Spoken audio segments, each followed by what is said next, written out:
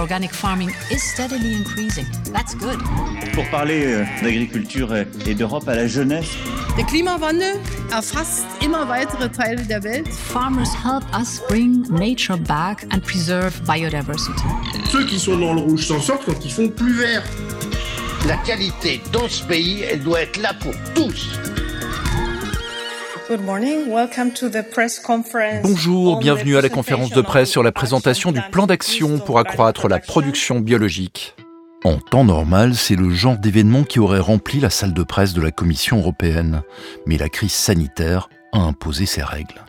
Ce jeudi 25 mars 2021 à 9h30, le commissaire polonais Janusz Wojciechowski, responsable de l'agriculture et du développement rural, monte sur l'estrade pour prendre la parole.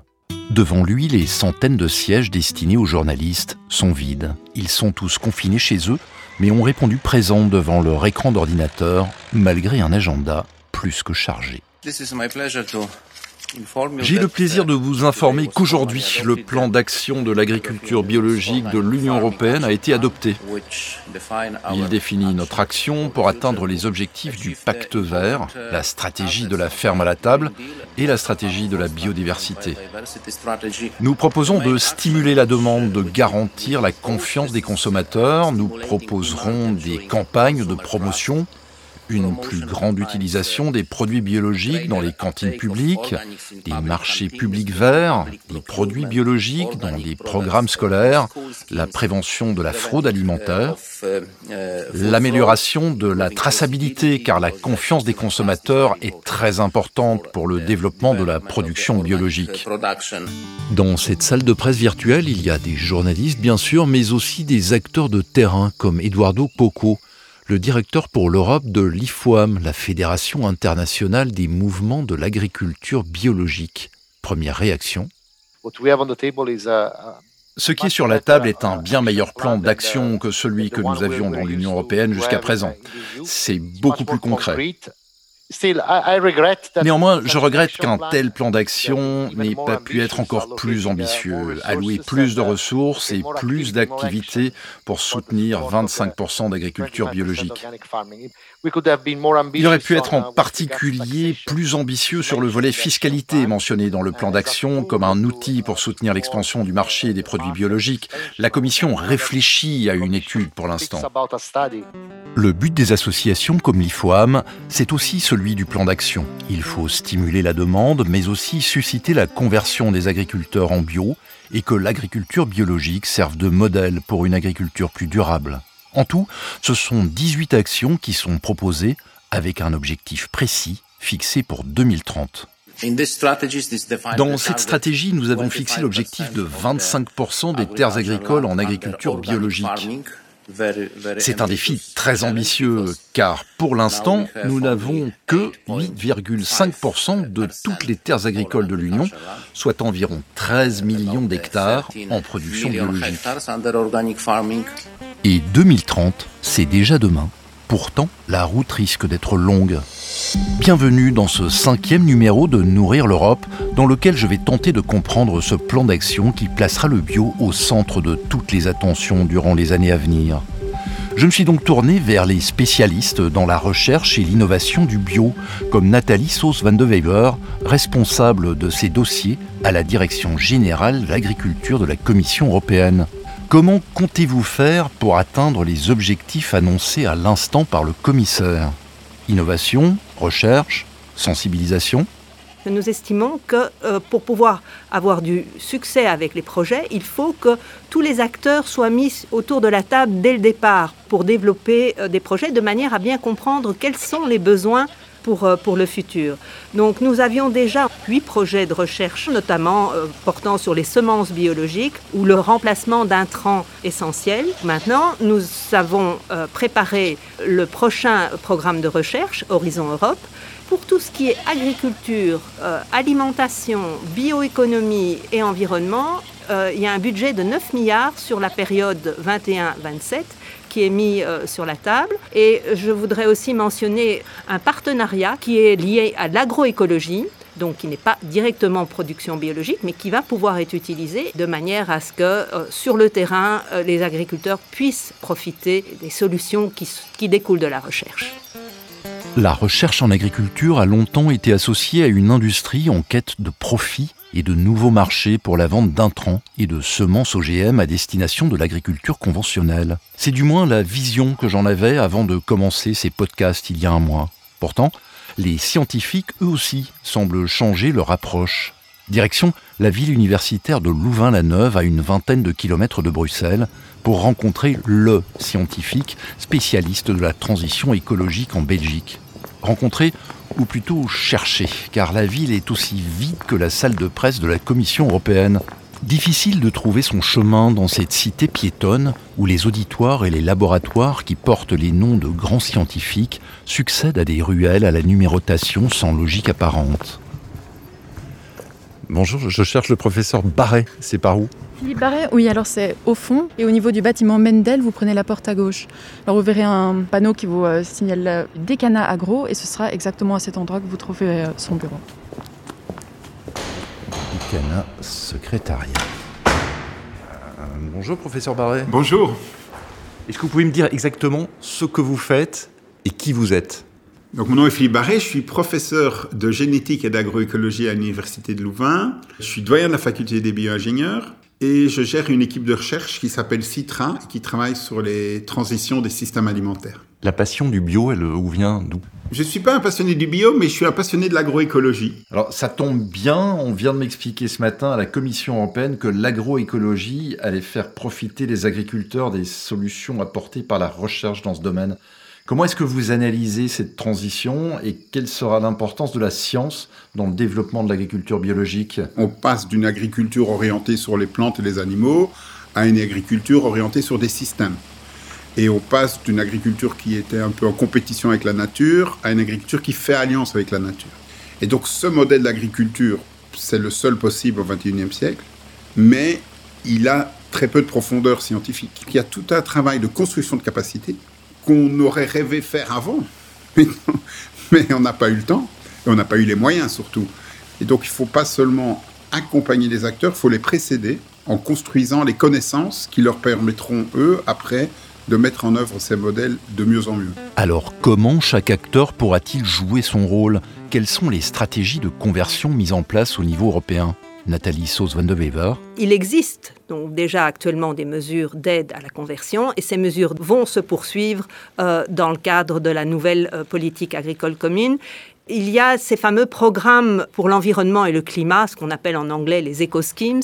Et l'agriculture biologique aura une partie importante de ces programmes. Il y aura plus d'opportunités d'obtenir le soutien dans ce cadre-là. Et en ce qui concerne la recherche, quelle sera l'approche ? Pour revenir à la recherche, le fameux partenariat que nous comptons mettre en place pour 2023, où on va utiliser ce qu'on appelle les laboratoires vivants.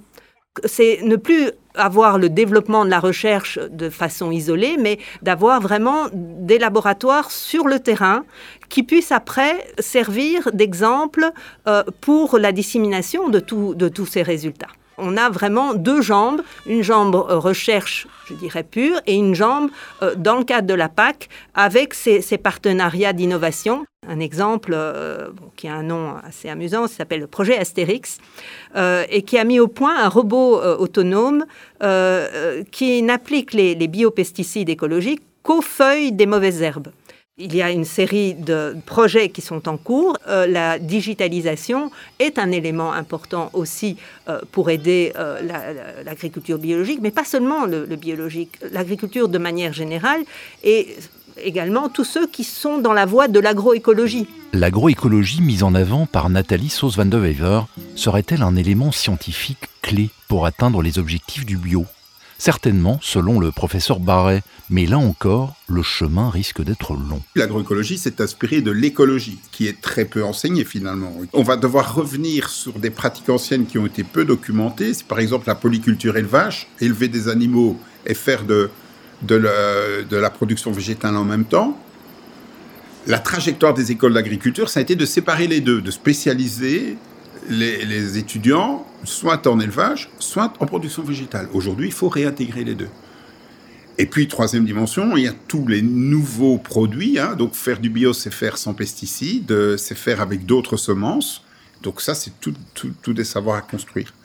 il faut aussi donner du temps. Et donc le message en un mot, c'est que le bio, il faut le voir avec patience. Et donc il y a un engouement aujourd'hui pour le bio, mais il faut mesurer cet engouement à l'aune de l'efficacité. Alors, les hautes technologies pourraient-elles devenir la base du succès de l'agriculture biologique du futur ? Pourquoi pas ? Mais comme toujours, le diable est dans le détail. Les technologies et le bio, c'est pas antinomique. Donc on peut imaginer que les technologies contribuent à l'agriculture biologique. Par contre, jusqu'ici, les technologies ont été développées dans une vision très réductionniste de l'agriculture. On a utilisé des technologies surtout au niveau des plantes et des animaux et pas au niveau du système. Et donc, si on continue avec une logique d'invention technique qui est accrochée à l'amélioration de la plante ou de l'animal, je pense que c'est incohérent avec le projet bio. Il faut partir du mode de pensée du bio et les technologies sont au service de ce mode de pensée. Ce n'est pas un recyclage des technologies qu'on avait utilisées dans le conventionnel. Ce serait la grave erreur. Mais c'est la grande tentation aujourd'hui. Donc ça, c'est vraiment un élément clé. Et ce message semble être passé, car l'autre élément clé mis en avant par la Commission européenne et qui est sans aucun doute l'un des éléments les plus importants de l'agriculture biologique, c'est la terre. Inutile de travailler en bio si la terre n'est pas nourricière. Ça va être un point très très important pour le futur. Il faut savoir que dans le programme de recherche Horizon Europe, il y a un nouvel outil qui s'appelle les missions. Nous sommes pour le moment en train de préparer une mission sur, du moins dans le domaine de la santé des sols et de l'alimentation. Prendre soin du sol, c'est prendre soin de la vie, parce que nous n'avons qu'une planète et en effet, le sol est la base pour l'agriculture. Et donc, l'avantage d'un tel outil, c'est que non seulement ça sera un programme de recherche, mais nous allons utiliser tous les autres outils à disposition. Le plan d'action présenté le 25 mars propose une agriculture plus durable qui remet en question la relation que nous avons aujourd'hui avec la nourriture. Il y a une réflexion qui doit prendre en compte l'ensemble du système et donc que le rendement de l'agriculteur soit réfléchi par rapport au gaspillage du consommateur. Ça, c'est une logique bio. Alors que dans une logique conventionnelle, l'agriculteur, il produisait un maximum, le consommateur, il achetait un maximum pas cher. Voilà, ça c'est simple, c'est linéaire, mais c'est pas du tout systémique et il y a des fuites partout dans le système. Ce modèle-là, on n'en parlera plus dans 20-30 ans. C'est un modèle qui est fini. Tout le monde le sait, même les agriculteurs. Donc tout le monde est en train d'essayer de trouver des nouvelles trajectoires. Reste à savoir si l'innovation et la recherche pour développer cette nouvelle approche au sens large et le bio en particulier pourront un jour garantir la souveraineté alimentaire. Philippe Barret. C'est tout à fait possible, mais à une condition essentielle, c'est de revoir à la fois la façon dont nous produisons et la façon dont nous mangeons. Tous les scénarios en agriculture doivent absolument articuler les deux dimensions.